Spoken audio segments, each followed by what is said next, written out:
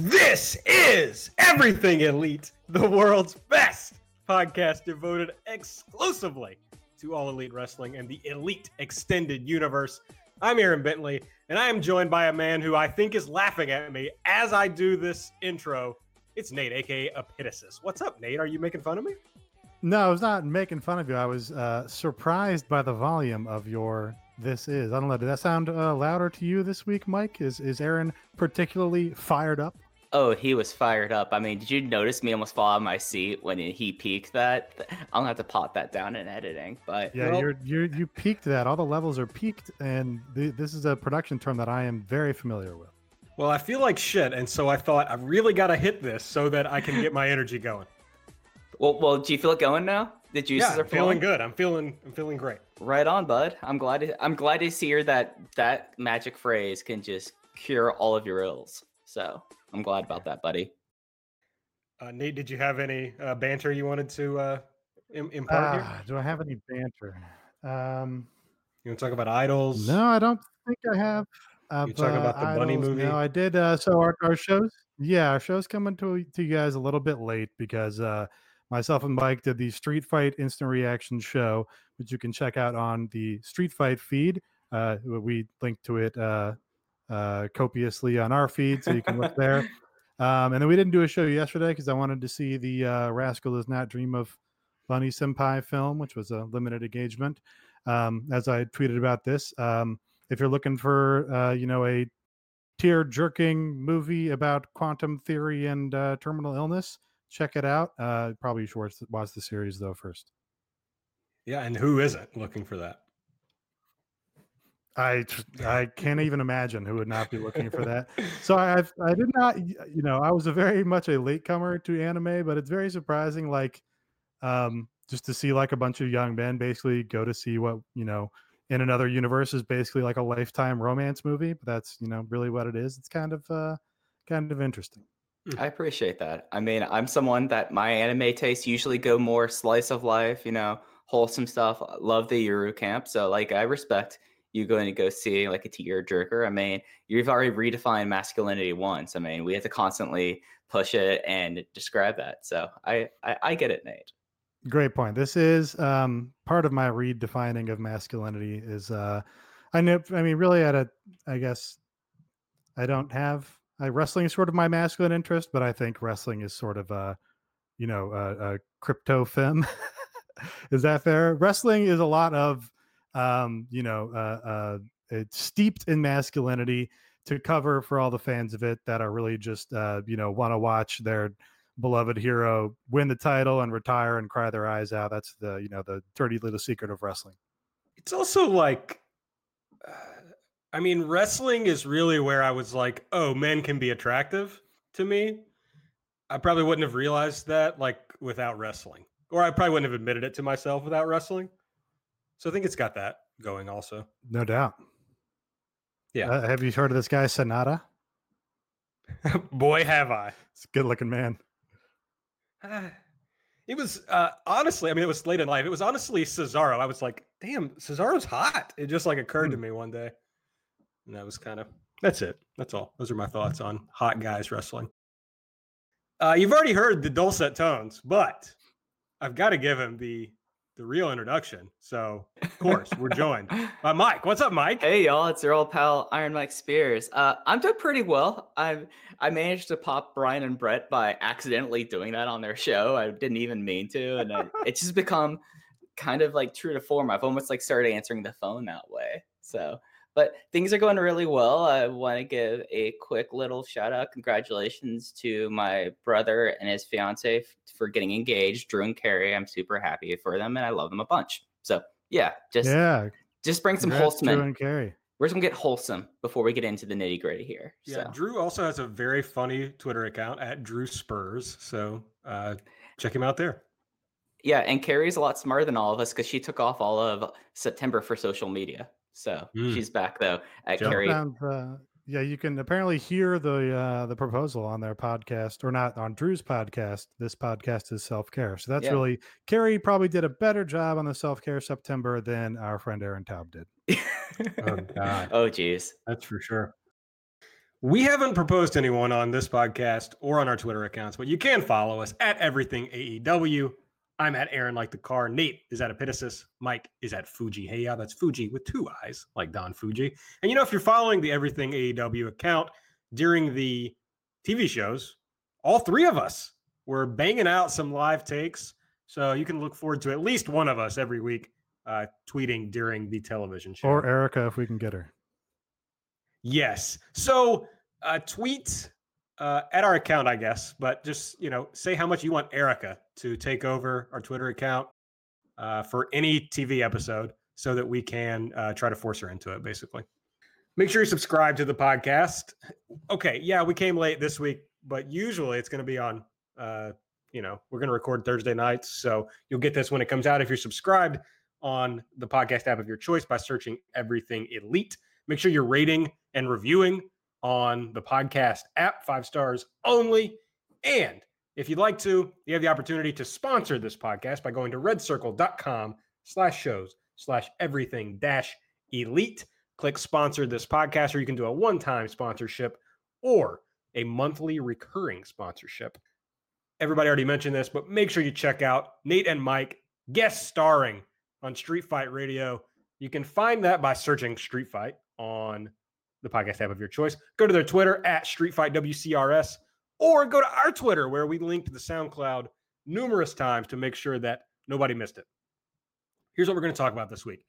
We're going to talk about our impressions, as someone wrote in the run sheet, of AEW Dynamite Episode 1. This is not going to be a review. We're not going to go match by match and talk about what we liked about each match. That's not what we're going to do on this show generally. So we're going to talk more about what we liked, what we didn't like, and the big takeaways. We think that will be much more interesting than going match by match. We're going to talk about ratings, of course, big ratings news. We're going to talk about advertisements because that's the kind of people we are. And we got some other news that came out heading into next week, and we will preview next week's TV show in Boston next Wednesday night. Let's start there. No, not start there. Let's start at the beginning. Here's what I want to start with. Nate, I'm going to start with you, as is customary. What was your favorite part? Pick one thing only. Your favorite part of AEW Dynamite Episode 1. It was that it exists at all, that it was Major League cable television wrestling that isn't the WWE. That would be my favorite part. I can't decide if I hate or love this answer. Well, I'm leaving my real answer. I'll leave for one of you. So. Okay. All right. Well, I'm just going to move on. Mike, your favorite part of Episode 1. I was excited for after the show. I didn't feel any of the exhaustion or malaise I ever had watching late period WWE when I used to watch it. Like a couple of months ago, I want to say, I was at home and I found I surfed the Pirate Seas and I found the NXT TakeOver, the one that had the crazy 3-out falls match that felt like it took forever. And I was just hanging at home watching it, and I was exhausted by the end of like that huge show. Whereas at the end of Episode 1 of Dynamite, I was like, okay, this is what we're doing going forward. Each week, this is going to be a good thing. It just felt like how a wrestling show should be pacing wise, exhaustion levels. And it actually because it could have been something that the TV could have been a marathon, but instead it was kind of like a pleasant, trot through a park. And I like that a whole lot. And that was my biggest worry going to TV, was how TV was going to be on a week in, week out basis. Because we've seen big shows now. We get what they're going to do for big shows. But this was like a big proof of concept for us about how their weekly TV is going to be. And I came away with that impressed. All right. I think that both of those track for me, like when it first started, and I think I tweeted that it really felt like a WCW show, and that ruled. I was like, wow, this looks like WCW. Everything is good. Here's my thing, and I'm going to do, you guys were more macro. I'm going to do something on the show that was my favorite part. And in part, I want to do a mea culpa. According to a friend of the show, Joe Lanza, you're not supposed to admit when you get something wrong. But I was skeptical of starting with Cody Sammy Guevara as the first match. I said that on this show. But starting with Cody, that's my favorite thing from the show. Cody's entrance at the very beginning of the show. As we've said on this show, he's the biggest star in the promotion. He felt like a huge star, and that was the right way to introduce this brand to the world. And more than that, the match worked, not in the way that I predicted, in that, Cody could kind of not have to be in the lead the whole match. And so it might not be boring in that way, but they built it slowly in a way that let the crowd organically get into it. And I think if you just turned this on and you weren't really following this promotion and you're like, oh, okay, what's this? You could get invested in it, and it would feel like you did it on your own, that you got invested in it without you being forced to get invested in it. Like, it wasn't like, here's all this huge action that you can't help but buy into. It was more like, oh, I'm getting into this and learning as it goes, and now I am myself invested in it and excited about going forward. I just thought it was perfect. I loved the beginning of the show. Yeah, one point on that match, Vinny on The Observer said this, is that was a 10-minute match paced for 10 minutes. It's not like they went out there like Adam Cole versus Matt Riddle and just threw bombs and PWG finishers at each other. Like, it was maybe almost a little too methodical. Like, there was a lot of catching your breath kind of stuff, but it felt like a pretty well-paced TV match. And they did a lot of good things like that right off the top. Like you said, they opened with their biggest star, but before that segment had even ended, you hit them with their even bigger star, Chris Jericho, who's the champion, to, tell those casual people like, hey, here's the big feud in this promotion. Here's our big stars. This is what you should be paying attention to. That stuff was all good. And yeah, really my thesis of really the first episode is that this was WCW in all of its good ways and kind of in all of its bad ways. Like, most of the criticisms I have about it are things you could also say about WCW. Like, the good stuff, they started off at the beginning with Tony Schiavone and Jim Ross and Excalibur running down the card like it was a pro wrestling show or a sporting event, like a New Japan card. You immediately get Cody out there. You get Cody and Tony Schiavone in the ring with all the TNT logos around them. Like, good sort of like emotional moment for both of them and for the crowd, I think. But the bad stuff was like every single segment was an angle. Like, every interview turned into an attack. Every single thing had to have, some action. Like, that's fine for the first episode because you want to set up some angles and get people excited, but like, you also have to put money in the bank and like not do the pro wrestling angle every time. Like, you have to do a promo and an interview that's a straight ahead promo and interview, and that's kind of been a recurring issue in the promotion. Like, in the battle royales, they kind of do the subverting the spot before they just do the spot normally, if that makes any sense.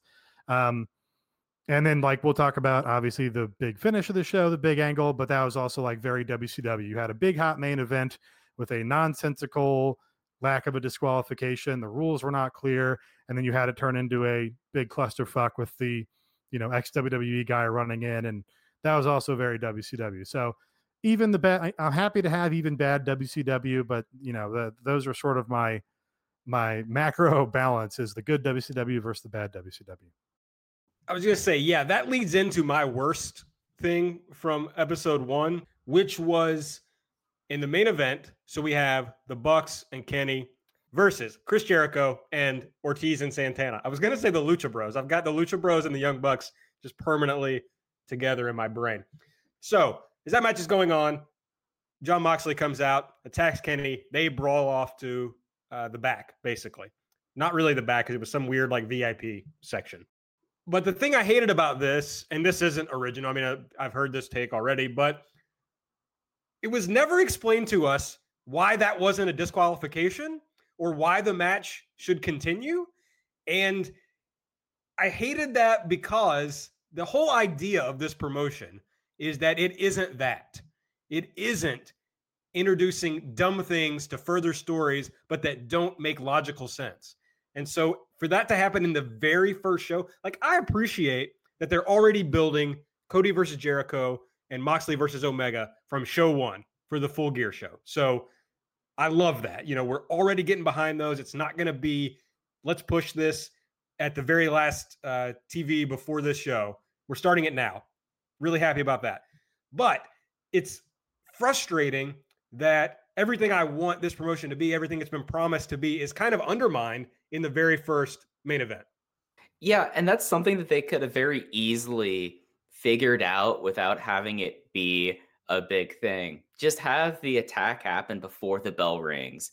You pull Kenny out of it. Moxley does his table spot, and then you say the Bucks just still want to have the match. They're still committed to having this match because it's LAX, and LAX attack them at All Out. Like, there was a way to do this without undermining the refs when they've kind of, if there's one thing like going throughout this promotion so far, is they've played a little fast and loose with how the refs operate. Like, they made a big deal about it at Double or Nothing about, okay, we're giving them more latitude for tag team moves. We're going 20 count at the floor. Then they made a big deal about that one match, I forget which one, that had Aubrey Edwards like go to, but the ring announcer, or sorry, the timekeeper rang the bell, and then Aubrey Edwards shot them a look, and it was like immediately like putting up the referee's authority, and they played that up again at All Out. And then you had this where Rick Knox was just kind of like, oh, well, now it's a 2-on-3, and Kenny got attacked, and that's cool. We're just going to go handicap match. So it's one of those things that I feel like they made it more difficult for themselves than it should have been. And especially for someone like Cody, who has always talked about like the kind of wrestling he likes, it just seems like that was the bad decision. The thing that got me most about this, now that I'm thinking about this, is how many post-match attacks there were. There was one after the opener, which was good for the Jericho thing. So like that was fine. And then Nyla Rose tried to attack Riho and try to powerbomb Michael Nakazawa and get chased off by Kenny Omega. And then in the main event, we had the Moxley thing, and then we also had the big schmoz at the end of the match. So you had 4 big like attacks or brawls going throughout the show, which is good to like give it like excitement that things are constantly happening. But after a while, you're just gonna be like, okay, this is gonna be another brawl. If this is gonna be another brawl, this is gonna be another brawl. But at the same time, I like when I say something like this, it's not that I dislike the show. I love this is actually one of the more pleasant TV shows I've seen in a while, wrestling wise. It's just as, hey, this is a trend I don't want to see going forward, is having so many post-match beatdowns. Like, that's something that I can do away with.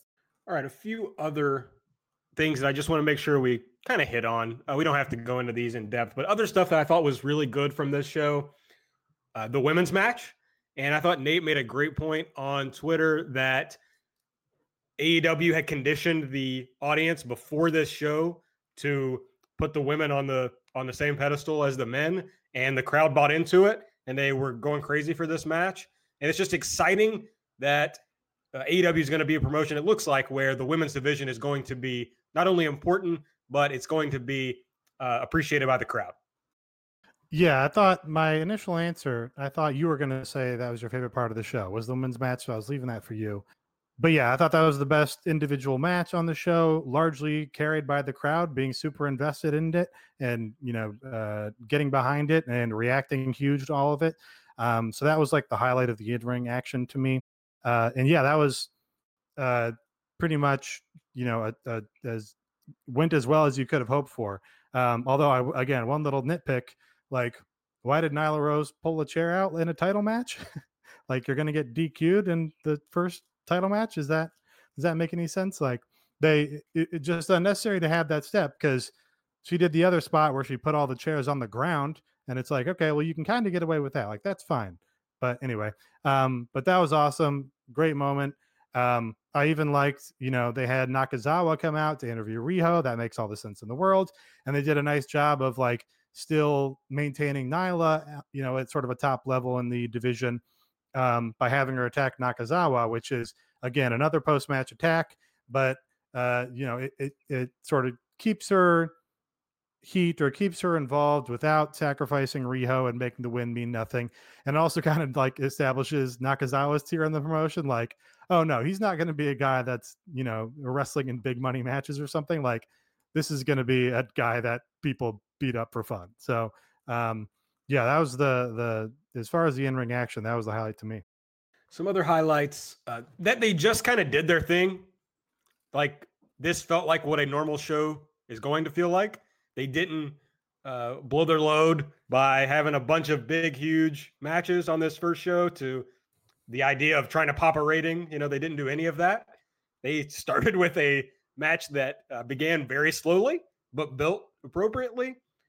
They didn't bring out I guess all their biggest stars were on this show, but not everybody was on the show. They didn't just keep throwing people out for that. It stands in great contrast to the NXT show, which was clearly built to have big time matches they thought would draw people in. This just felt like we're going to do our thing and let it build naturally and try to settle in. So I think that was a big positive for this show. And yeah, I totally agree. Like I previously said, I love when people don't wrestle each other, and because you can kind of build it. I love that there were a ton of people we didn't see on this show at all, like and people that they've established elsewhere. Like now you can kind of look forward to seeing them next week instead of Monday Night Raw. It's like, oh, here's the roster of the same X number of people that are on every single Raw, and you're going to see every single one of them every time. Like it just becomes old hat. And lastly, as far as positive things, I really enjoyed that the heels stand tall at the end of the first show. In classic wrestling form, it makes you want to come back to see them get their comeuppance, right? So it's a good way to start building this story. Yeah, and they did it in such a way that now we have an identifiable, okay, this is going to be the main group of heels. And they've already have announced stuff that's following up on that in Boston. So I feel like that this was a good use of it, and they already did like backstage stuff up on their social media. So I feel like that this was like a great way to end their first show. So I thought that just having like, okay, the Elite already exists. We've already played off that. Here's this new thing that we're introducing now that we're on TV. I thought that was pretty smart. The heel group is fun. Like it's just really fun to have Chris Jericho in there mixing it up with new people. Like that's such a treat. Like Chris Jericho and Sammy Guevara, Chris Jericho and Santana and Ortiz. That's awesome. Swagger sucks. Like he stinks. He's dumb as shit. He doesn't try. He's huge, which it works in their favor. Like, because he was like a mid-sized guy in WWE, but he looks like a monster here, which is like, oh yeah, it's actually good to have a contrasting, size of people in your promotion. But I mean, it's fine. You're going to have shitty people in your promotion. I just hope they don't have him wrestling straight ahead wrestling matches, like, in basketball shorts, because that's going to turn people off. If he's just like Chris Jericho's Diesel and just like looking menacing behind him and being comical and a dumbass, that's kind of fun. But it would have been good to have like Killer Cross in that spot or something if they could have gotten him. And yeah, a good like hot sort of segment to drive the momentum forward. I will say they didn't do a great job of driving eyeballs toward the next TV. Like they did they did a good job of putting money in the bank for their big feuds for the pay-per-view, like Moxley and Omega, Cody and Jericho, but they didn't run down the card for next week. They didn't say, hey, same channel, same time next week, we're going to be here now. They could have done a better job hammering that home, maybe. Yeah, I think that's true. I thought about that. I don't even know that they may have, but I don't recall them saying we're going to be in Boston next week or anything like that. They brought out Private Party, but they could have been more explicit about the fact that they're wrestling the Young Bucks on the next episode. Like that's a big match. So I agree. A few of the other negative things that I wanted to point out: mid-match commercials. So I'm not sure whether they're avoidable. As people have talked about this more, I've thought about it, and I'm not sure whether they're avoidable. If you want to do more than like 5-minute matches on TV, but it is really frustrating. It's probably more frustrating when they go to the picture-in-picture because my brain still doesn't want to watch it. But it's just kind of frustrating to be watching a match, especially the women's title match, and they go to a commercial in the middle of it. Yeah, so again, this is like sort of like, we've watched too much non-television wrestling kind of. We've seen too many Young Bucks versus Lucha Brothers matches. We've watched too many New Japan shows. It's like the better part of a decade since I've watched a full television show with advertising on it. It's so hard. Like the ads are so frequent and interrupt all the action. So the Fight TV feed for the overseas people like doesn't have ads, which is like cool, but also it like kind of is a weird disconnect because you can kind of see what the people in the arena are seeing, like, which is where people stop doing big spots or big action during those ad breaks. The picture-in-picture stuff is really ideal. I think it's kind of off-putting, but at least you're seeing what the action is, and you're still seeing Nyla's big knee drop, even though they did it during an ad break. Like, you shouldn't be doing that maybe, but at least you're not missing it 100%, I guess. Yeah, that was the frustrating thing, but in some ways I'm kind of happy that they're willing to do that. Is I think one of the reasons, other than the insane booking and just general malaise that is all over WWE, why fans just are dead now, is that they're so used to the fact that, okay, they'll have like a minute and a half of a match. If a match goes into a commercial, a lot of matches don't. And then there will be like this 2.5, 3 minute break where they grab a chin lock, or they're doing a stalling thing, or just something happens that they're not doing anything for TV. Whereas it was very visible during the picture-in-picture here on Dynamite, where they were doing legit stuff during the commercial. Like Nate said, Nyla's big knee drop. Most of the attack on Cody after his win over Sammy Guevara happened during the break, and it was just one of those things that was kind of nice. But the same thing, it's the frustration of, I really wanted to see how the crowd is going to respond to Nyla's knee. I want to see how the crowd responds to Jericho's huge beatdown that involved chairs and power bombs through chairs. So it's a frustrating, like, I mean, it's always going to be a push and pull with commercials, like how you're going to handle it. But at least it seems like that they're not going to completely go to the WWE model, which I think would completely kill their crowd dead. So that's like the one benefit about the whole picture-in-picture and commercials thing, is I think that they're handling it the best way, but it's not necessarily the way I'd want them to handle it. One last bad thing before we move on. It was basically just they were bad at non-wrestling on this show. Like the things that didn't happen between the bell, other than the Cody beatdown, like a lot of that was bad, particularly doing the Kevin Smith thing. Like that was really bad. Nothing about, like, it started out and I was like, okay, I see where they're going and this is fine. But it just like went downhill. And even the SCU thing, I didn't think was very good. It picked up a little bit when they brought out the Lucha Brothers, and like they were insanely over in the building, and that was great. And so a crowd who didn't know a lot about them has to be excited to see them wrestle in the future. So that was good, but they're going to have to work a lot on these non-wrestling segments. Yeah, what they needed was, and this goes hand in hand with my point about don't do a fucking angle every single time you're doing an interview. They needed one money promo standing on the ramp with somebody talking to Tony Schiavone. Like maybe do that with Moxley early in the show and then have him return for the attack later. They just need one where it's like, that was a fucking pro wrestling promo on this television show right now. I just saw a guy go out and have a conversation and sell me on a match. Like this was pro fucking wrestling. Like they just needed one of those. And then, the rest of it goes down a lot smoother. Yeah. Like MJF would have been good in that spot when they brought him out early in the show. That's like what he does, and he got on the mic, but it would have been nice if they had done exactly what you're talking about. I guess I have one more bad thing, and that is that I'm missing the Yankees game to do this podcast. First night of the playoffs, Yankees Twins. The good thing is I could bet before the podcast started. Where would I do that, folks? I would do it at mybookie.ag, of course. They got odds on all MLB playoff rounds. If you're into baseball, that's just starting. And it's a good time to bet because they also have the live betting. So as you're watching the game and the odds change based on how the game is going, you can bet the whole game, so you can lose lots of money. Just kidding. You'll win lots of money. You'll play, you'll win, you'll get paid, right? So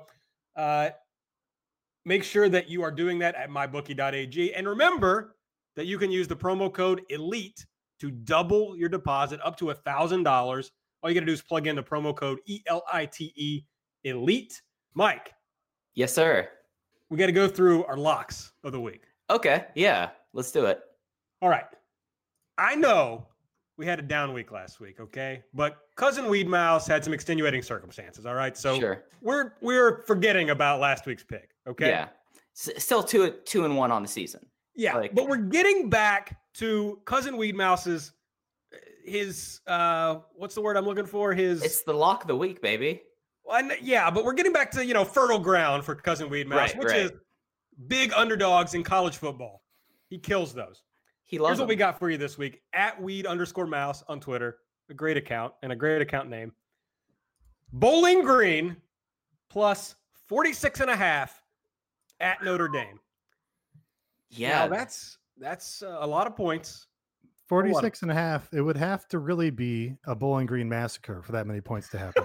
That was so bad, but I enjoyed it. Oh, get off the stage. Wild pick from our friend Cousin Weed Mouse. Glad that it's a team right here in the Commonwealth of Kentucky. I don't think that Bowling Green team is in Kentucky. No, it's in Ohio. That's where my dad went for undergrad. Yeah. And so that's good. I like the pick. Let's see what happens. Notre Dame kind of played down last week to their opponent, and I believe in Maction. This is a big mid-American conference team. So yeah, if go along with Cousin Weed Mouse, he took a little hit last week, but he's been nothing but gold other than that. And of course, we have the Everything Elite lock of the week. Thinking about abandoning this because Nate blew up my spot. Yeah, killed our joke in the second week. The first week. Mm-hmm. Regardless, we're 2-1. We're just as good as Cousin Weed Mouse. Yeah, we're gonna see it throughout the campaign who finished out on top. Here's what we got, folks, for you this week. And I thought a lot about this pick. I was breaking down all the numbers, the trends, the stats. I was going through everything I can find on mybookie.ag about previous lines to see where I should take the listeners this week. Folks, it's the Jacksonville Jaguars. They're plus 155 at the Carolina Panthers. Come on with us. Get on the train. The great thing about the Everything Elite lock of the week is that if it's wrong, you just blame Tony. Just like, Tony, let us down, man. That's right. That's exactly right. And like I've said before, Mike and I are betting. We're trying to talk Nate into it. So we're doing this on mybookie.ag. We wouldn't be telling you to do it if we weren't into it. So join us, mybookie.ag. You play, you win, you get paid. Okay. I'm going to run down the week 1 TV results. Just, in case you missed the show, I feel like we should at least bring the results to the people. And guys, if you want to jump in anywhere with a stray thought, feel free. Sure thing. So also there were several dark matches. 4. So we'll talk about those. Before the show, pre-show, Darby Allin defeated Shima with a coffin drop, a match that I would love to see and hope that it will end up on YouTube eventually. Yeah, this is probably the only big note that I want to add in. Shima has been a huge fan of Darby Allin since the beginning. This is someone that Shima really loves, and Shima is a guy who found a lot of the big talent that's working today. So I'm hoping this match really makes YouTube. I might need to call up friend of the show, Chris Mookie Ghana Harrington, and say, hey, can you just slide in my DMs and give me that match right in my veins? But yeah, no, this is something crazy. And then Shima was in Mexico last night too. So, he might be staying in the States. He might pop up on something on week 2. Cody defeated Sammy Guevara with a small package. Were you all surprised that he didn't use his finish against Sammy G here? I liked it. I like that he used a flash pen. I will. This was the best disaster kick ever because Sammy took a flip bump off it, so it actually looked halfway like it hurt. That's all. As we talked about, Jericho attacked Cody during his interview afterward. They did a thing where Sammy went to shake hands with Cody, and that was just to set up Jericho coming out. So that was good. And that actually paid off because Sammy's with Jericho. So hell. That's right.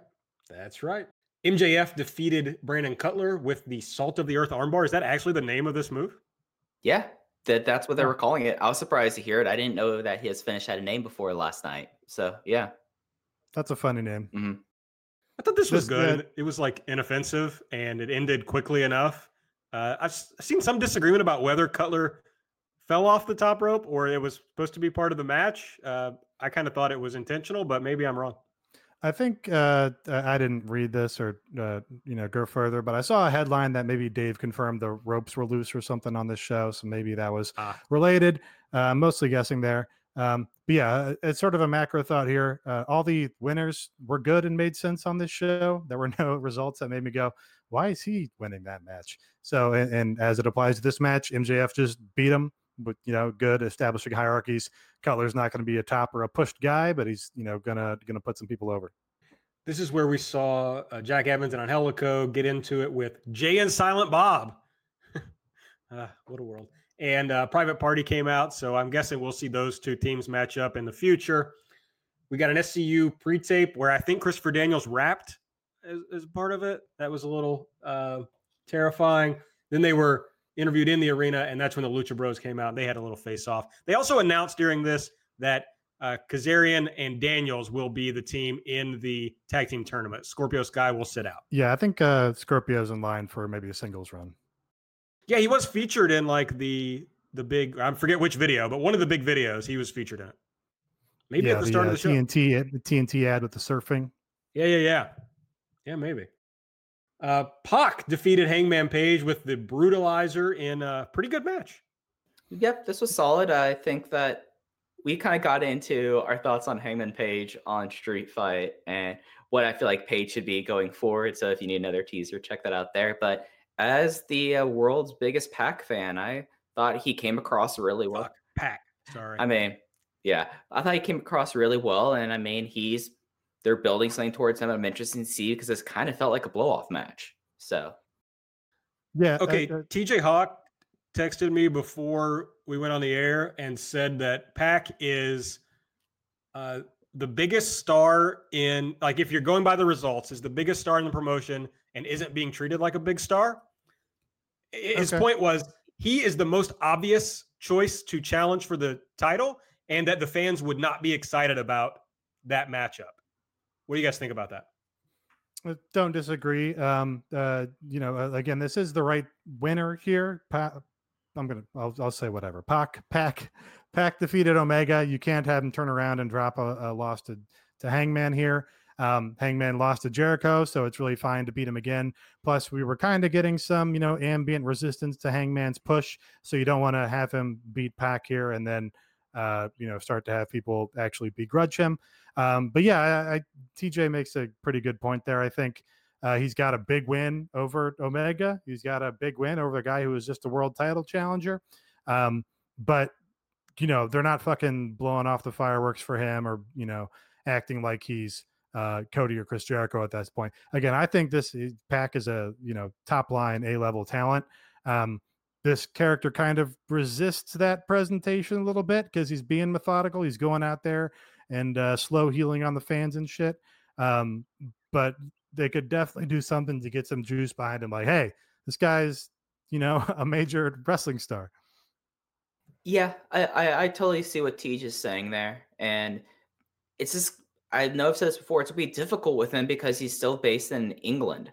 So, I mean, unless he's hopping on Tony's charter plane every week, I mean, how are you going to be able to really develop momentum for him to make him feel like the kind of star that I feel like that TJ was saying there? So I totally get the points that y'all are making here. I think that those are salient arguments to be made. This is also the best Hangman's offense has looked. It was like, oh, okay, this is the guy that I thought we were getting coming into this promotion. So it makes me hopeful that he's going to turn it around. Riho defeated Nyla Rose for the inaugural women's championship with, I don't know, what's that? Mike, you wrote the results. I'm familiar with this move because Harashima does it in DDT. It's the double knees, running double knees to the chest. Momo Watanabe adapted it from him, and they call it the Somato. So I thought that's what's called. I don't know if Riho has a actual move name for that. Actually, if you know what it is, please at me because I would like to know what this is. So at me at Fujiheya, 2 eyes like Don Fuji. But this is my match of the night. I love this match so much. And Riho now has 2 almost identical belts, and that rules. Yeah, this match was great. It was made better by the fact that I expected Nyla Rose to win. So it was a legitimate surprise for me, and I always enjoy that. So it was very nice. A lot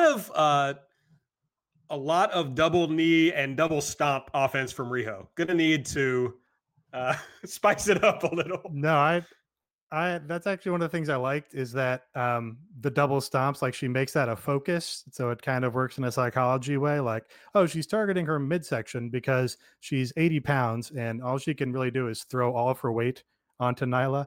Do you think she works the double stomp at all? Or do you think she's just like, this isn't actually going to hurt her, so I'm just going to jump on her full force? Why would she? I loved the spot. I don't think I've ever seen it where she double stomped on Nyla's back and Nyla just like bucked up and threw her off of her. Great spot.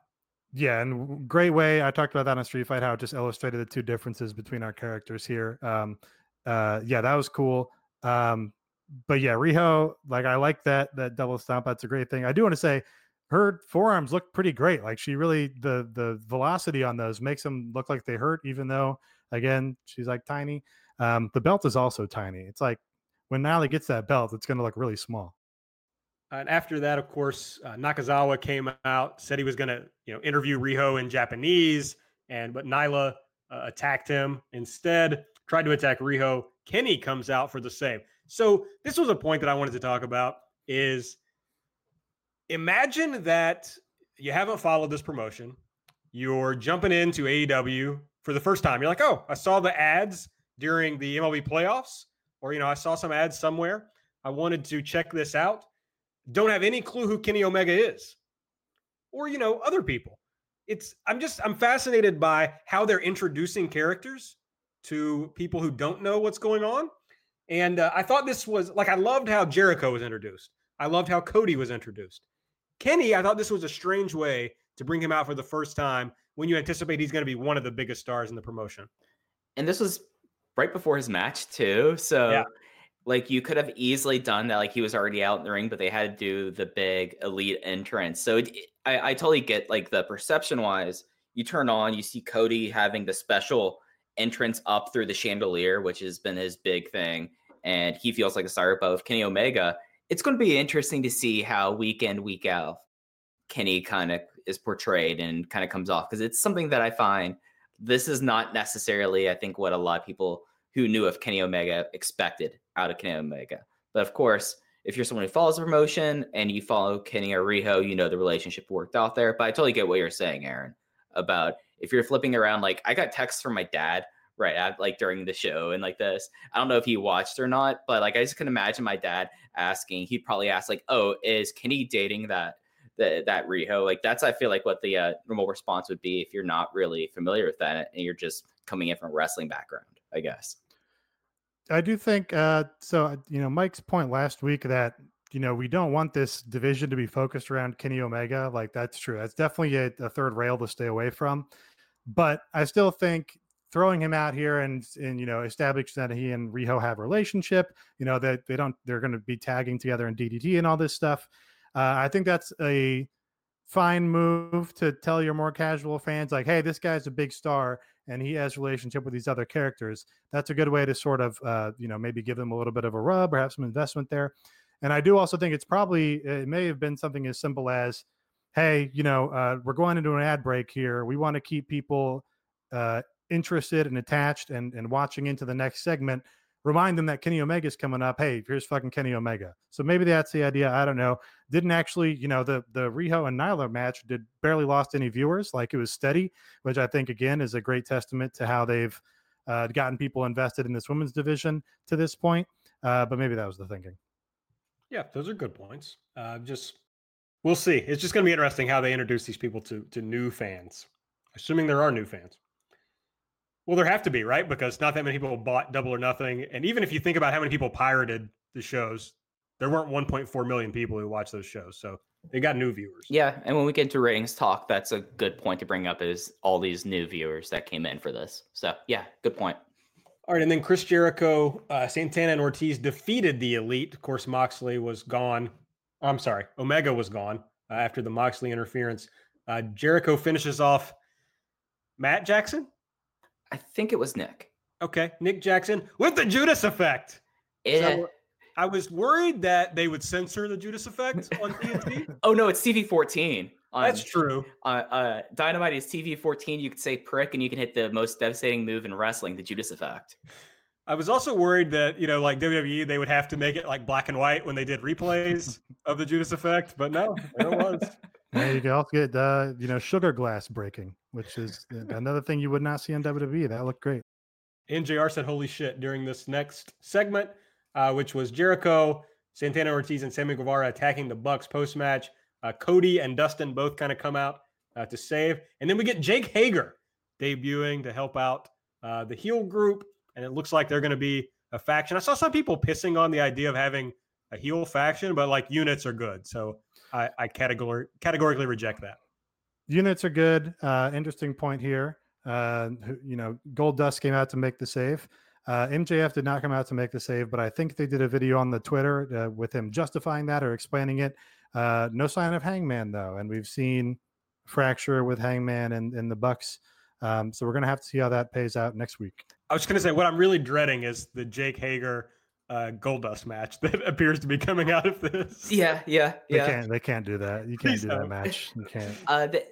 The MJF Twitter promo is, or I think it was during the press conference, is actually really worth going out of your way to see, because he like talks about like, this is my cool down routine, and he goes like step by step, and he goes like, what would you think that Kobe Bryant does, like a professional athlete does? I'm a professional athlete. It was just like a minute and 10 seconds of him just ad-libbing this, and it was just hilarious. So there's good reason why MJF wasn't there. Nate talked about why Jake Hager's bad a little bit earlier, but I think just to put a finer point on it, like he's also an irredeemable chud, so he's just bad. But but I'm not gonna doubt like two of the biggest stars in this promotion, maybe the two biggest stars in this promotion. Well, no, not Chris Jericho, are Cody and Jon Moxley, both of whom were like dead in WWE and are now having some of the better matches and are certainly the biggest stars in the promotion. So I wouldn't pour dirt on Jake Hager's grave just yet until we've seen him work a few matches. Yeah, my concern really, besides him being an irredeemable chud, I guess some people get redeemed, but is that he's been just god awful since he left the WWE. So, it's not like he went out of the indies and was like, I got to fucking prove something. I'm Cody Rhodes. I'm going to wear a suit and go, work every fucking indie that I can find in front of 300 people. He didn't do that. He took some paydays and went to Lucha Underground and mailed it in. So yeah, I'm pretty much fine dismissing him out of hand. But Cody did a lot of bad matches. I mean, before he kind of figured it out. I think like the Rusev Jack Swagger series, I was still watching WWE then, and it was good. And so I think there's something in him, but I don't know if it's still there. That was also X many years ago. I don't know. Yeah, absolutely. All right, they closed out with 3 dark matches. The Lucha Brothers and Jack Evans and Angelico defeated Private Party and the Best Friends with Orange Cassidy. Looks like Chucky took the pin after a double stomp and package pile driver. Britt Baker and Allie defeated Penelope Ford and B. Priestley when Britt Baker submitted Penelope Ford. And SCU defeated Jurassic Express when Kazarian pinned Marco Stunt. Fascinating to me. Like, B. Priestley tweeted after. I mean, it was just emojis, but I think that she was going back to Japan. So, like, weird that she worked. Well, no, I can't remember if she worked the last show in Japan of the Korakuen show on Saturday. She worked the Nagano show too. That's show. right. Yeah. The 929 show. Yeah. So she worked 929. Then she came to this show, apparently just to do a dark match, and then flew back to Japan. I mean, Shima flew out from Japan to do a dark match and then flew to Mexico. So, I mean, they're flying these people in. I'm kind of surprised that for these two people, if you're going to fly them in, I mean, I know Shima was like showing off his employee ID or like whatever like his backstage pass was, but you can mail that or just be like, we'll take care of you when we first bring you in here. But having both those people in matches that, I would have been interested to see, like, we haven't seen a lot of Penelope Ford in the ring here yet. So I've been interested to see that. And of course, seeing B. Priestley, but again, Shima versus Darby. Who does not want to see Shima versus Darby? So got to see it. Kind of confusing. I want to see it on a pay-per-view though. That's really the. Mm-hmm. They haven't. Yeah, I mean, sorry. Maybe it's just they still have administrative stuff. Maybe they're shooting promos and making content for future programs. But yeah, I mean, they're certainly going out. Like this is going to be. Yeah, I think this is going to be a good indicator that B and Shima are going to be core talents because they're making this effort for them. Also cool to like fly in a lot of your roster for the first show, just kind of a goodwill gesture. You're like, okay, you're not on this show, but we're bringing you in so we can all start celebrating this together. So that's nice. All right, let's get to the fucking meat, the fucking cake, the excitement. AEW demolished NXT in the ratings. Call the fucking fight. AEW 1.409 million viewers, 878,000 in the 18 to 49 demo. NXT 891,000 and 414,000 in the demo, down 11% from last week. I just can't help but absolutely love this. I just want to eat it for 3 meals a day. It's just gorgeous. There's just no way when you like get really granular into like the demographics and what matters in cable television to not come away with this and thinking NXT, they basically fired all the bullets they had. Like with the exception of like, oh, who's that coming into Full Sail? That's Roman Reigns and that's Hulk Hogan and that's The Rock. That there's only so many things left that they could foreseeably do. That was a full-on takeover, and I think everyone I've talked to has been in agreement with me. That felt like what you would see, not necessarily out of week 1 out of AEW for Dynamite. That seemed like what like a week in, week out show would be like. And it's just insane. Like 878,000, 18 to 49. That was the number 2 show on all cable to the MLB wildcard game. So that's what you say about this, because yes, you get like your cable news shows that do better, but those do higher among the olds, and advertisers don't care about that. And the cable companies don't care about that. They care about 18 to 49. And I mean, it almost doubled them up in that. It was just brutal. Like there's just like no way to look at it. And if, I know that there was like minute by minute breakdowns, and it was very convincingly like they gained viewers during the Nyla and Riho match. They gained teen girls during that. Like that's a crazy thing. And that's something that's an audience that WWE has never done well with. And having them do that there was pretty outstanding. I think my biggest takeaway from the ratings is I wasn't sure about this, but now I feel really confident that there are just 2 different sets of people who are watching these products. I just don't think the same people are interested in these 2 shows. And it looks like there are 1 million, not quite 1.5 million, but 1.4 million people who largely weren't watching NXT, aren't watching WWE, and they showed up to watch this show. So I think that's a great sign for AEW. And I'm not sure this says anything for NXT other than like they're not as popular as this show is. But I'm not sure it says anything about their audience. Real takeaway is just like how unbelievably uncool the WWE is.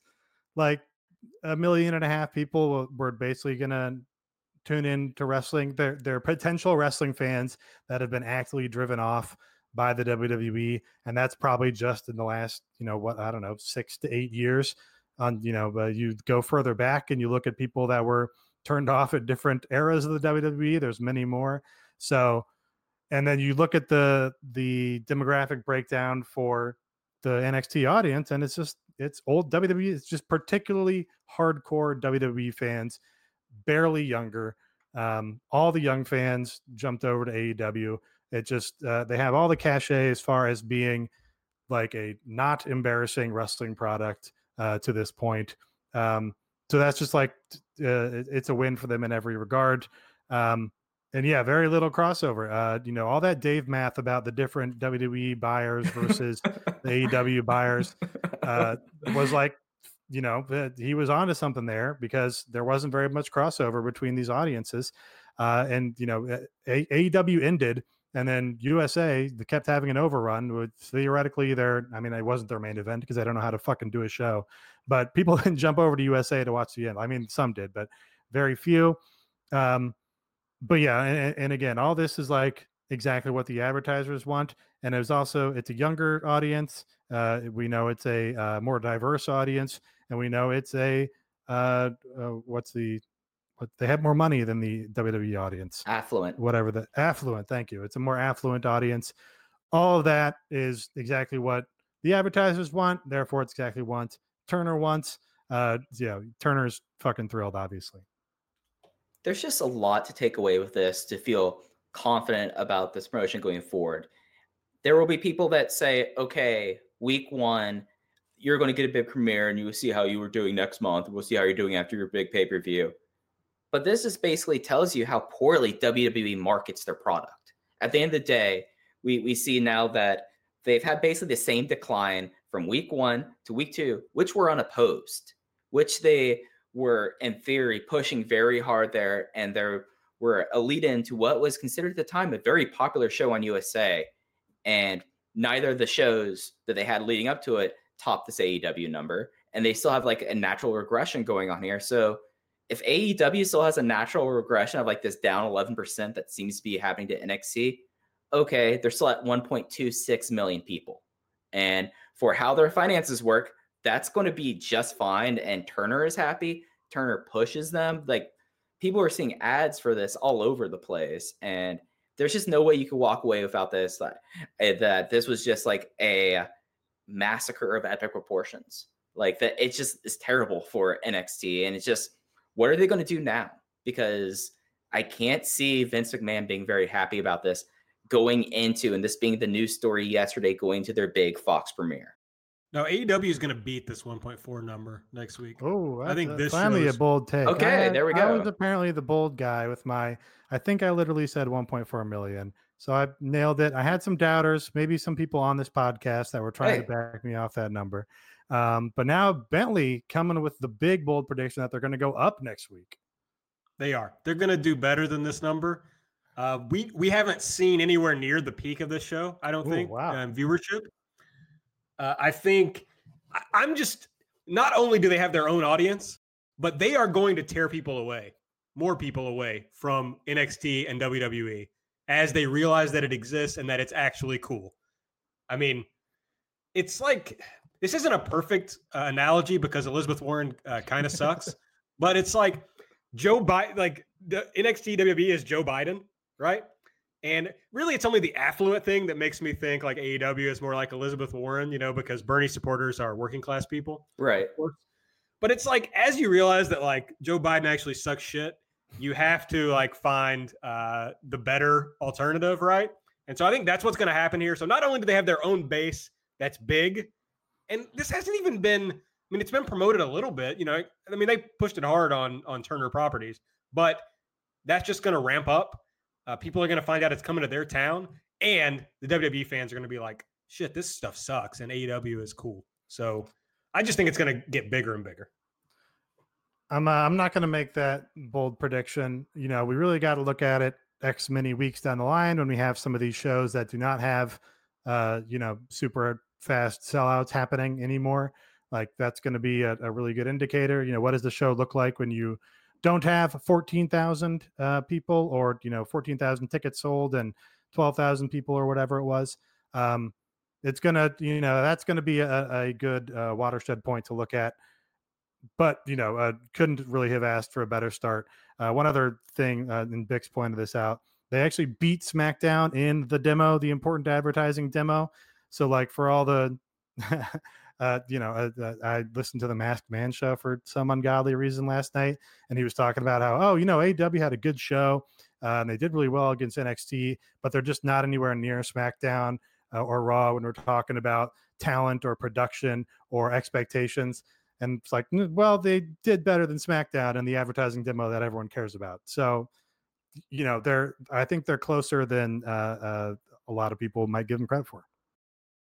Oh yeah, and from a production standpoint, I mean, that's wild. Like, this show, now this is built by years of Raw looking exactly the fucking same and being so boring, but this looked way better than any Raw or SmackDown I've seen in, I don't know, a decade, you know, just like the look, the vibe.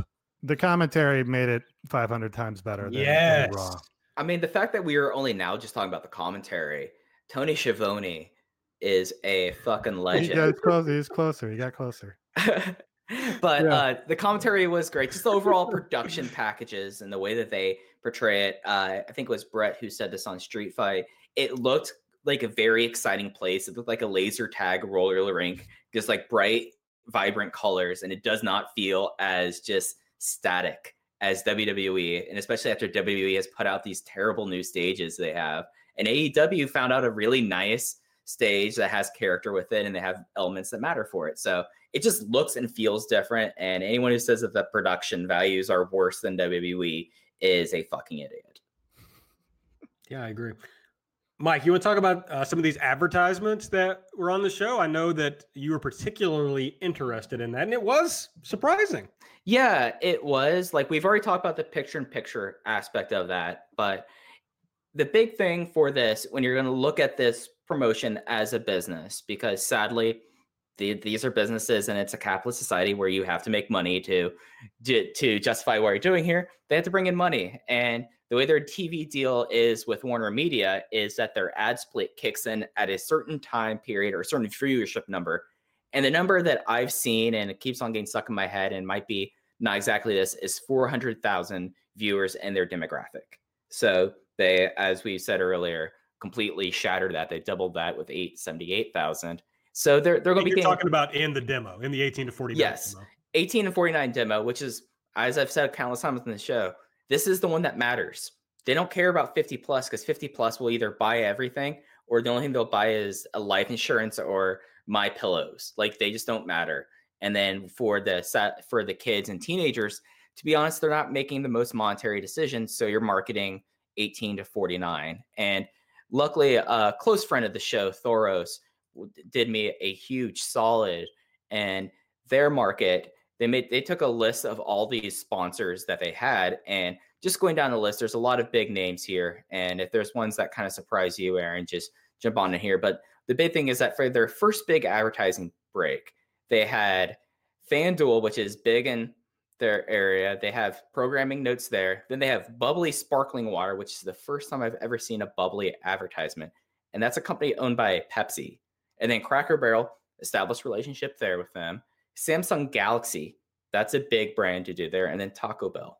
So they're getting big sponsors here, and they're not getting what you'd expect normally for a wrestling program. And later there was video game sponsorships that Sprint was their big phone one, and then along the lines of Boost Mobile, Nabisco, because you had Ritz crackers, and then there was a lot of like cross promotional stuff on TNT, the Misery Index, which is on TBS, NBA on TNT, American Dad, and just general. When I take a look at this list, it's pretty impressive, like how they got this package together, and it shows you the faith that Warner Media has in them. So what thoughts do you all have looking at this list of advertisers? Well, I don't watch Raw now, so, I can't really comment on that, but I think of their big advertisers being like Lugs, back in the day, like that was a big one. I think you've joked on this show before that it's like gas station snacks is like the big, the fucking taquitos or whatever they are. That's the only ad that comes to mind. And none of this felt that way. Like I don't really pay attention to this kind of thing, so it didn't stick out to me. But as soon as I saw people in DMs talking about it, I was like, oh shit, they really do have like nice ads on this show. TNT was really pushing that Misery Index show. I mean, to me, that felt like a vote of confidence in AEW, that they're like, this is the show we want to push, and we're going to load it up on this AEW product and see if that drives viewers. And obviously they're trying to drive viewers in the demo to that show. And so they're thinking, we're going to do well in the demo on this show. Hopefully we can get them to watch the Misery Index. So yeah, it's like good signs to me. Yeah. And one thing that I don't think we mentioned earlier was this was TNT's biggest primetime premiere in over 5 years. So this was a big moment for the network because they were able to push the Misery Index and then their sports coverage there. So Nate, did you have any thoughts about the ads in particular other than I just want to shout out really the Samsung one. That you don't see Apple or Samsung ads on WWE, I don't think. And of course, Samsung's other big relationship is with friends of the show, Blackpink. And now we're talking like high fashion. Now we're talking Louis Vuitton. We're talking, Coco Chanel. We're talking Rodarte. I can't think of any other outfits in particular, but so, we're talking about like high profile brands there kind of. And you also, just because I heard you guys mention video games, I just also wanted to shout out that Cody basically confirmed they're doing a old THQ/Aki/Sin Sophia sort of revival game is pretty much what they've confirmed they're doing. It's probably very early in development, so we're going to be a ways off for that. But you compare that to one of WWE's big advertisers, which is their own terrible video game, and that's an upgrade. All right, that's ads. Let's talk a little bit. There was an angle today just before we started, and this is it's Friday. I'm used to saying it's Thursday. This happened on Friday at New York Comic Con. So they had a panel with Chris Jericho, Jon Moxley, Nyla Rose, Awesome Kong, and Jungle Boy. And as part of that, they had MJF set up like he was going to ask a question. And I think he was in disguise in the video that I saw. And all that really was a setup for Cody to come out. And the crowd goes nuts. And then Cody ultimately goes up and attacks Chris Jericho. and the place went wild for it. Yeah, so I fucking love this stuff. This is what pro wrestling should be, is shooting angles like this in, unexpected sort of contexts and getting people excited. First, I also want to shout out the people that they had on this panel are like their front facing talents for like getting good press coverage. Jericho and Moxley are obvious choices. They also had Brandy in the panel, which I forgot to put down there. And then Nyla's, like a focus piece of their women's division. Awesome Kong, you've got the Glow tie-in, which they can leverage more because she's like a television star or Netflix star. And then, of course, Jungle Boy, everybody always asks about it. Luke Perry every time. So that's makes all the sense in the world. But yeah, this MJF stuff, like this is also a recurring bit that he's done at StarCast where he goes and appears in the crowd and, is like silly, kitschy pro wrestling stuff, but he commits all the way. So it makes it fun. But this is reminiscent of like, the one chance the WWE ever had at being like a fun, vibrant pro wrestling product, just when CM Punk won the belt and, supposedly quit the company and walked off. And then like his first appearance was like he returned at a Comic-Con and confronted Triple H. And it's like, holy shit, like these are the people you should be marketing to. They're the people in fandoms. They're the people who like comics. And this is like a new sort of arena for them to get involved in. Like, hey, this is like, action heroes or pro wrestling stars, doing their live action role play in front of me, and we're involved in it and we're engaged in it. And that's what pro wrestling should be doing. So, this is a smart thing for them to do. They had press coverage for it. It continues all the positive press coverage they've been getting after this rating win in the trades and deadline and all that stuff. So, just another great move out of them, to be honest. And again, it's like you can imagine a different world where none of this goes the way that it has to this point, where Jericho doesn't become a meme and all this stuff. And it's like things just keep falling in their favor this way. Oh, yeah. Before I forget, they had the bubbly commercial while Jericho was doing the attack on Cody Rhodes, which that's probably not anything that they were aware of, at least in the ring, but it just was a nice touch to say. The other thing about the Comic-Con was that there was interviews, I feel like, with the Sci-Fi Wire, where they were like all sitting down and they kept on talking about how good Jungle Boy's hair smells. So that was kind of a nice thing that Jericho now wants to get the musk of Jack out there. So yeah, but this is a cool thing. I think this is a smart way to set up things going forward between them. I was just going to say, it helps that like all the guys who run this promotion are nerds. And so they get like fandoms and that kind of thing. I mean, literally all of them. So I think they understand how to tap into that. And they understand that those types of people are ripe to be pro wrestling fans. Okay, let's preview a little episode 2. That'll be next Wednesday, October 9 in Boston. The show's called Wednesday Night Dynamite. Boston, the matches that we know, the Young Bucks take on the Private Party in round 1 of the tag team tournament. And you guys, if you have a comment or thought on these matches, feel free to drop it here. Hog represent. Hog. This should be cool. I feel like one thing I really liked about getting Omega out of there and letting the Bucks lose 3-on-2 is that it makes them seem vulnerable, or like vaguely vulnerable coming into this match. It does give them a little bit of something to like have to get back on. So that's nice because, we all already said, well, not Mike, but I think Nate and I both said we think the Bucks are winning this tournament. So presumably Private Party's going to lose here. So it gives the Bucks something to overcome. I think I said Private Party was going to win the whole damn thing. So this is like the big match of signing if I'm a big old dummy here or not. Wow, it really is. Yeah. The thing I'm going to be interested in, other than, of course, how wrong I am, is the fact that the Bucks were subject to this big beatdown at the end of the show in DC. How are they going to deal with week-to-week stuff? Like, are they going to be like favoring body parts after this? Is this going to be a thing going like, okay, I got the Judas effect, so if I get hit in the face or anything like that, I go down like a sack of bricks. Like that's a very nerdy thing, I will fully admit, but I'm interested in seeing how they follow up on that.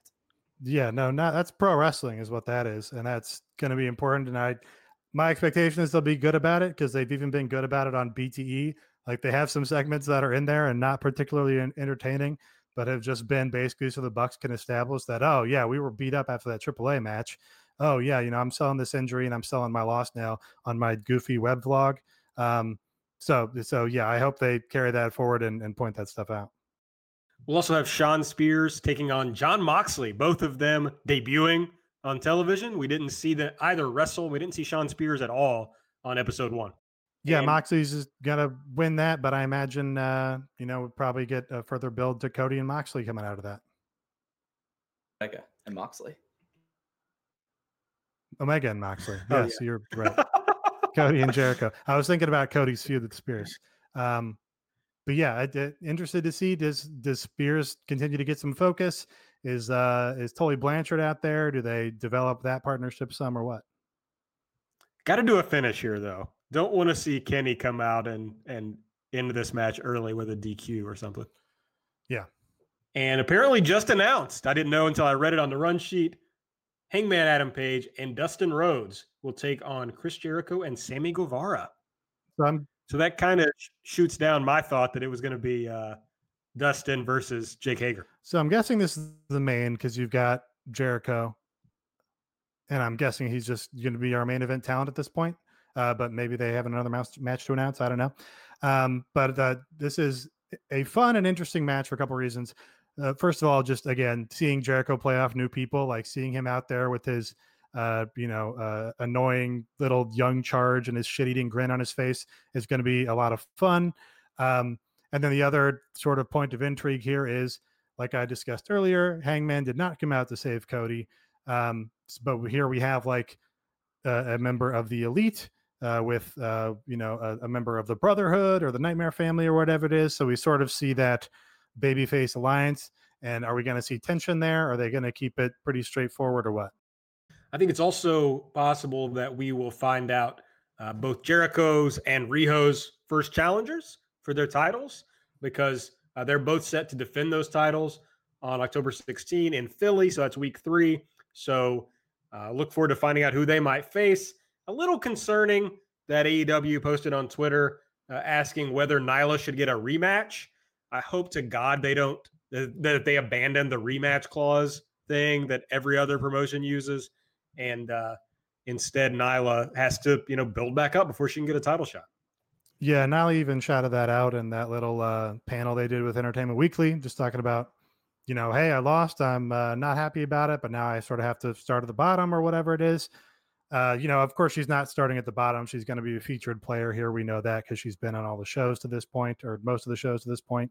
But yeah, it's just like, they've got all these fresh people. We're going to have to do rematches eventually, and probably a lot of rematches eventually, but we don't need to be doing that this early. Yeah, I co-sign with you on that. One thing that I didn't get to add in about that tag match. So what do you think Jericho and Guevara talk about? Like, like that overall group of guys. So you got Santana, Ortiz, Hager, Guevara, and Jericho. I know like LAX and Guevara have history like in AAA, so they could talk about that. But I don't know. Jericho and Guevara, do you think they like to talk about like memes and videos and drones? Because I could see that. Like, I could see Sammy making Jericho into a big drone guy. Is there a big like Latino or Texan metal band that Jericho would be particularly into? Well, I mean, the biggest metal band out of Texas was Pantera. Pantera? Do we think Sammy's a Pantera fan? Not at all. Does not seem like it. What kind of music does Sammy listen to? Has that ever come up in the vlog? I mean, he's got, like lo-fi beats to parkour and drone with is sort of the backing music for his vlog.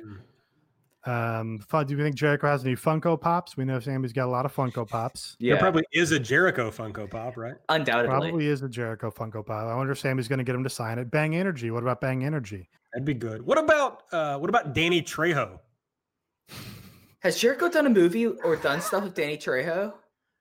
I feel like Jericho might have been in Machete. He was in MacGruber. He could have been talking about like Latinx bands. I don't know. I'm just like trying to Danny Trejo reads as kind of metal to me.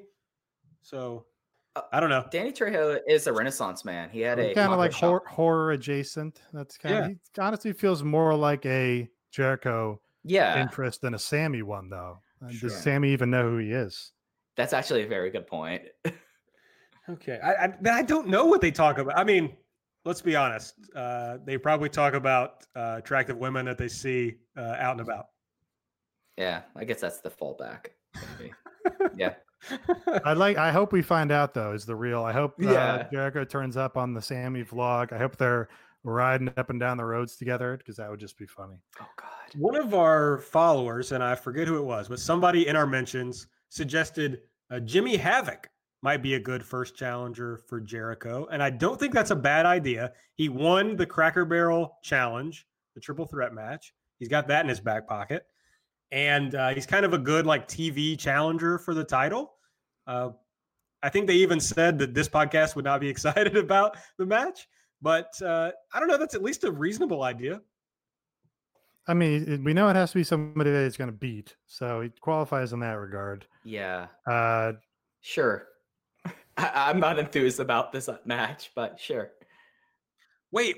Are they building to a Jericho Dustin match with this tag? That could be interesting. Oh, okay. Yeah. Dustin pins Sammy and then says, I beat your team, because you're not going to have him pin Jericho this early on in the run. They're going to have Jericho keep on winning. So he pins Sammy and challenges him the next week in Philly. But does Dustin want to take the belt away from his brother potentially? Good point.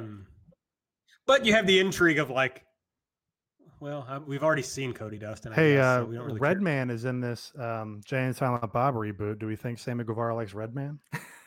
I don't think Sammy Guevara has any idea. Oh, I think he's seen How High. Redman was just on the That's VMAs. Mm-hmm. He knows who Method Man is for sure, but Redman is a little lower profile than Meth. Okay, Kate All right, McCutcheon. Sorry, I'm just looking at. Sure. A few other notes before we get out of here. I thought maybe ticket sales would really leap up after the first show. Doesn't appear that way. I kind of just glanced through some of the ticket maps, and I don't see that. It isn't noticeable that a lot of tickets have moved since the show. Yeah, I did a little look towards everything and then also look towards the new show that went on sale today. You know, it's some places are doing better, some places you can't tell. I mean, Charlotte seems to still be the slowest moving one. Nashville seems to be doing a little better, but it seems like the upper bowls will be the thing in these big arenas going forward. All right. Yeah, as you said, there's going to be on December 4th, the 10th show, going to be in Champaign, Illinois, at the University of Illinois. The tickets are a little bit cheaper, and they're going to do a student section. So that's cool. Yeah, huge student section. I like that idea. That could bring some real like different energy to the live show. And you have an opportunity to convert some folks into wrestling fans. Yeah. And on top of that, I know that, Nate, you did like Student Activities Association stuff. They probably got a check from the Student Activities Association to come here in some fashion. So, hey, that's... Yeah, and those checks, they don't play hardball in the negotiating, so they probably paid whatever AEW's asking price was. Yeah. What kind of bands or acts came to your colleges when you were in college? Real Big Fish, Gavin DeGraw. Yeah. Gavin DeGraw. Real Big Fish and Gavin DeGraw. I lost some of my hearing in one of my ears at a Real Big Fish show. It was a good time. We had I think we did a little better. We had the Roots, Humphreys McGee, NERD. I was on stage with NERD. That was memorable. Were you other big ones? Were you there for the infamous Lauryn Hill show? I was not there for the infamous Lauryn Hill show, although I might have shown up. No, I might have written something about it. Okay. Don't recall. I should also remember these better because, like Mike said, I was on the concert committee and involved in planning these. Ozo Motley, that was one of mine. Pharoah Monch, a bunch of jam. Wow. My friend who was also doing them did a lot of jam shit and brass band New Orleans shit. Yeah, we had OAR as well, which is pretty stereotypical, like mid 2000s jam band coming to a college thing. But Afro Man. Oh wow, he's a quintessential college act. Yeah, you were really like with the zeitgeist. Well, that was like a sort of nostalgia, ironic kind of thing. Okay. Yeah. I guess like Because I Got High was like earlier, toward the end of when I was in high school, I guess. Yeah. Hard to, but you're younger than me, maybe. I can't remember. It's pretty close. The big ones I remember were we had Black Eyed Peas, and this was like right before they really blew up. So it's after Where's the Love, but before like let's get it started and like when it really went crazy. I met Fergie after the show, and she told me she really liked my plugs. So that's my claim to fame. And then Fat Joe we had, and it was a big scandal because they paid him to do I think an hour, and he did like maybe 30 minutes. Yeah, because what we learned at the show was that he doesn't have like any songs. He just has like features he did on other people's songs, or at least back in 2003 or whatever, so anyway, we did we had Talib Kweli for Homecoming one year. Oh wow. Well, and it basically we couldn't get him out of the fucking dressing room. Really? Yeah, and there was a hard curfew. So basically the same issue happened where he just wanted to go on, start late like a rock star or whatever. But consequently, he was up there for 50 minutes and then the police came and turned off all the sound equipment. So he threw a fit and poured a bunch of water all over the sound equipment. So I think that eventually the university had to threaten legal action and get him to compensate him for a bunch of it. I forgot about that one somehow. Oh yeah, that was the thing about Coral Gables. Like you could only go till I think 10:30 at the University of Miami doing stuff. Yeah, it might have gotten a special exception to like 11 for Homecoming. Right. But it was, so we're like, in his dressing room, like, hey, you need to start soon, and he just wasn't having it. Yeah, and that was the same deal with Lauryn Hill when she came as well, or like she showed up like at 11. Yeah, sounds about right. It's like I saw the Wu-Tang Clan at the Jackie Gleason Theater in Miami, and they went on at like 2 a.m. Which is kind of what you want. That's the experience you want, really. Yeah, they're playing here in like 2 weeks. Might have to go. All right, I think that's it. Y'all have anything else on episode 1 of AEW Dynamite? It only took us 40 podcasts to get to episode 1. Yeah. Right. So we tried our new format with this. Let us know. Like we're kind of feeling this out here. This is the only time that I'll say at us instead of adding Aaron Taub for complaints. Just like let us know, just see how things are going. I think we want to kind of take more of a macro view versus going match by match, throwing star ratings on it, just as, to be quite honest, like going that like we would have so much burnout by the end of the month by doing that. So just let us know how you think about our format. And again, we'll be back on Thursday nights or Friday mornings next week. Yeah, I like this format. So I'll be interested to see what the listeners thought, but I thought it felt good. Make sure you're following us on Twitter at Everything AEW. I'm at Aaron Like the Car. Nate is at Epitasis. Mike is at Fuji Heya. Make sure you subscribe to the podcast. Just search Everything Elite on the podcast app of your choice. Make sure you're rating and reviewing the show on the podcast app. Give us a 5-star rating, please. You can sponsor the show, redcircle.com/shows/everything-elite. I believe we usually put the link to that in the show notes. You can click sponsor this podcaster and just leave us a few bills just for, being nice, just for loving us. That's all. Make sure you check out Nate and Mike on Street Fight Radio if you haven't already.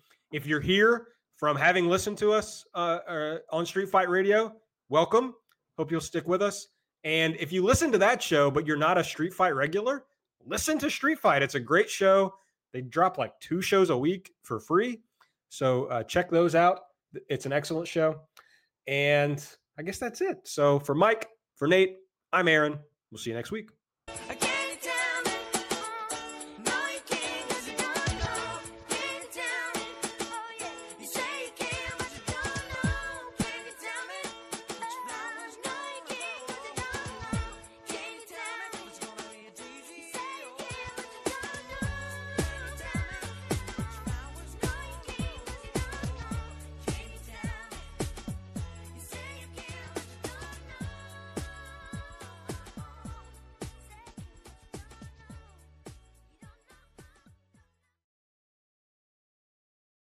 You should be saving for the future, but savings accounts suck, and investing can be scary. We combine the ease of savings with the real returns of investing. We call it Save Vesting, and it's only available in our new app, Stairs. Stairs offers 4 to 6% returns, no fees, and you can withdraw anytime. Do your future a favor. Visit stairsapp.com today.